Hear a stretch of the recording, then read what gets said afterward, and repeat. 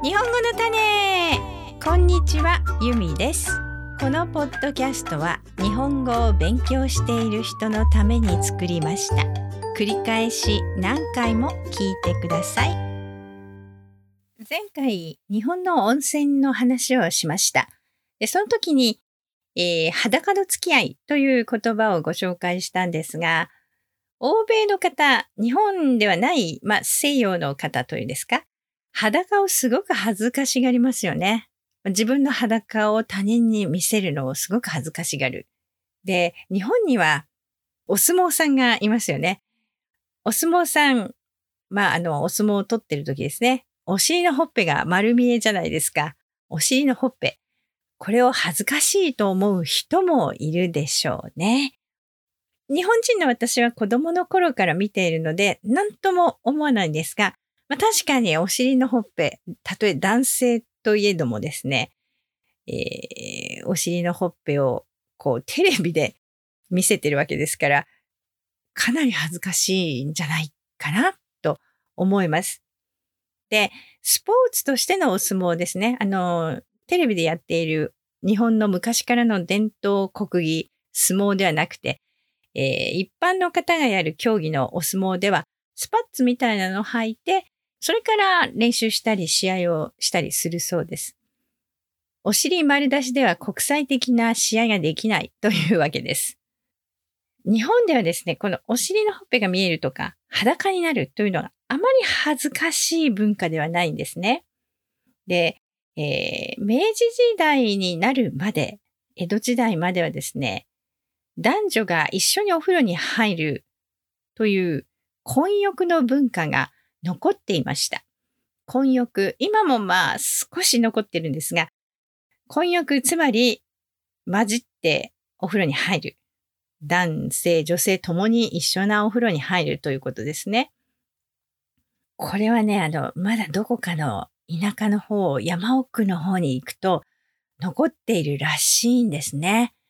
私はちょっと恥ずかしくて、その知らないおじさんとお風呂に入るのは嫌ですけれども、明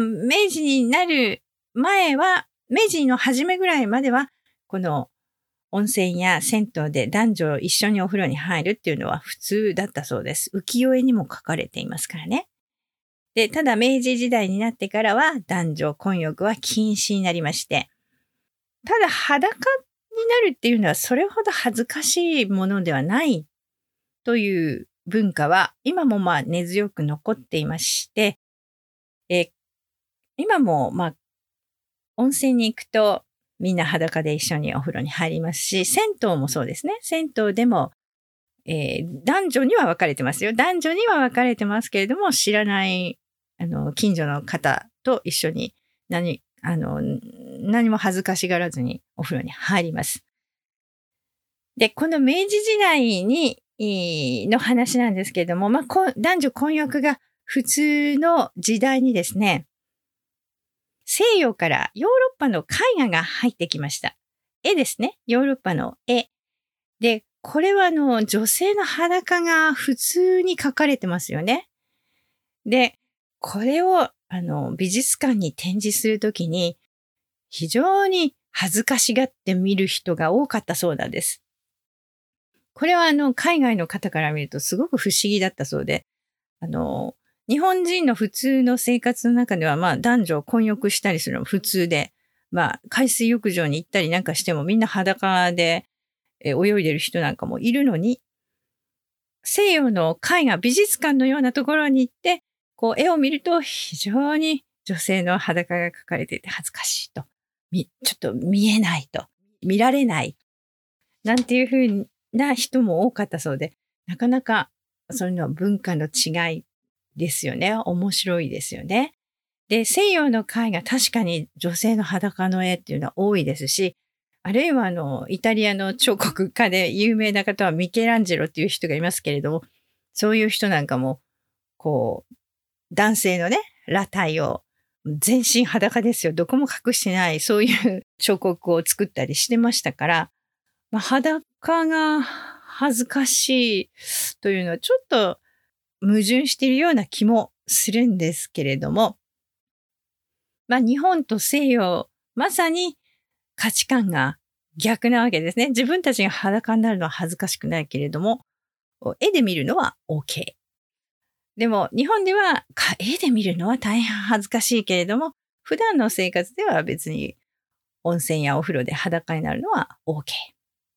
で、この恥ずかしさの基準というのがなんか不思議だなと思うんですけれども、慣れるとか習慣だと思うんですけれども、西洋のファッションでも中世の王様の絵を見てますと、なんか股間をね、男性の部分ですね、を強調している洋服みたいなのを王様が着てたりするんですよ。で、それはちょっと日本の文化にはないので、私はちょっとびっくりしたんですけれども、そんなところを大きく見せるファッションがかっこよかったんだ。日本ではそれはなかったなと思いますけれども、今では日本の価値観もかなり、欧米と同じような感じになりまして、今は裸で道を歩いたりしている人もいませんし、体の一部を強調しているファッションの人もいませんし、混浴もほぼなくなりまして、日本的な文化っていうのがなくなってきたなと思うんですが、温泉の大浴場ではまだ裸で一緒に入るという文化が残っているわけですね。温泉や銭湯で水着はダメですから、注意してください。このポッドキャストのトランスクリプトが欲しい人は、まことプラスメンバーになってください。www.makotoplus.com を見てください。それではまた。日本語の種でした。